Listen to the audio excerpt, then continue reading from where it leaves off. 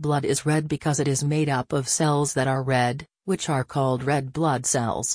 But, to understand why these cells are red, you have to study them on a molecular level.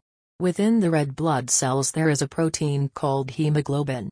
Each hemoglobin protein is made up subunits called hems, which are what give blood its red color. More specifically, the hems can bind iron molecules, and these iron molecules bind oxygen. The blood cells are red because of the interaction between iron and oxygen.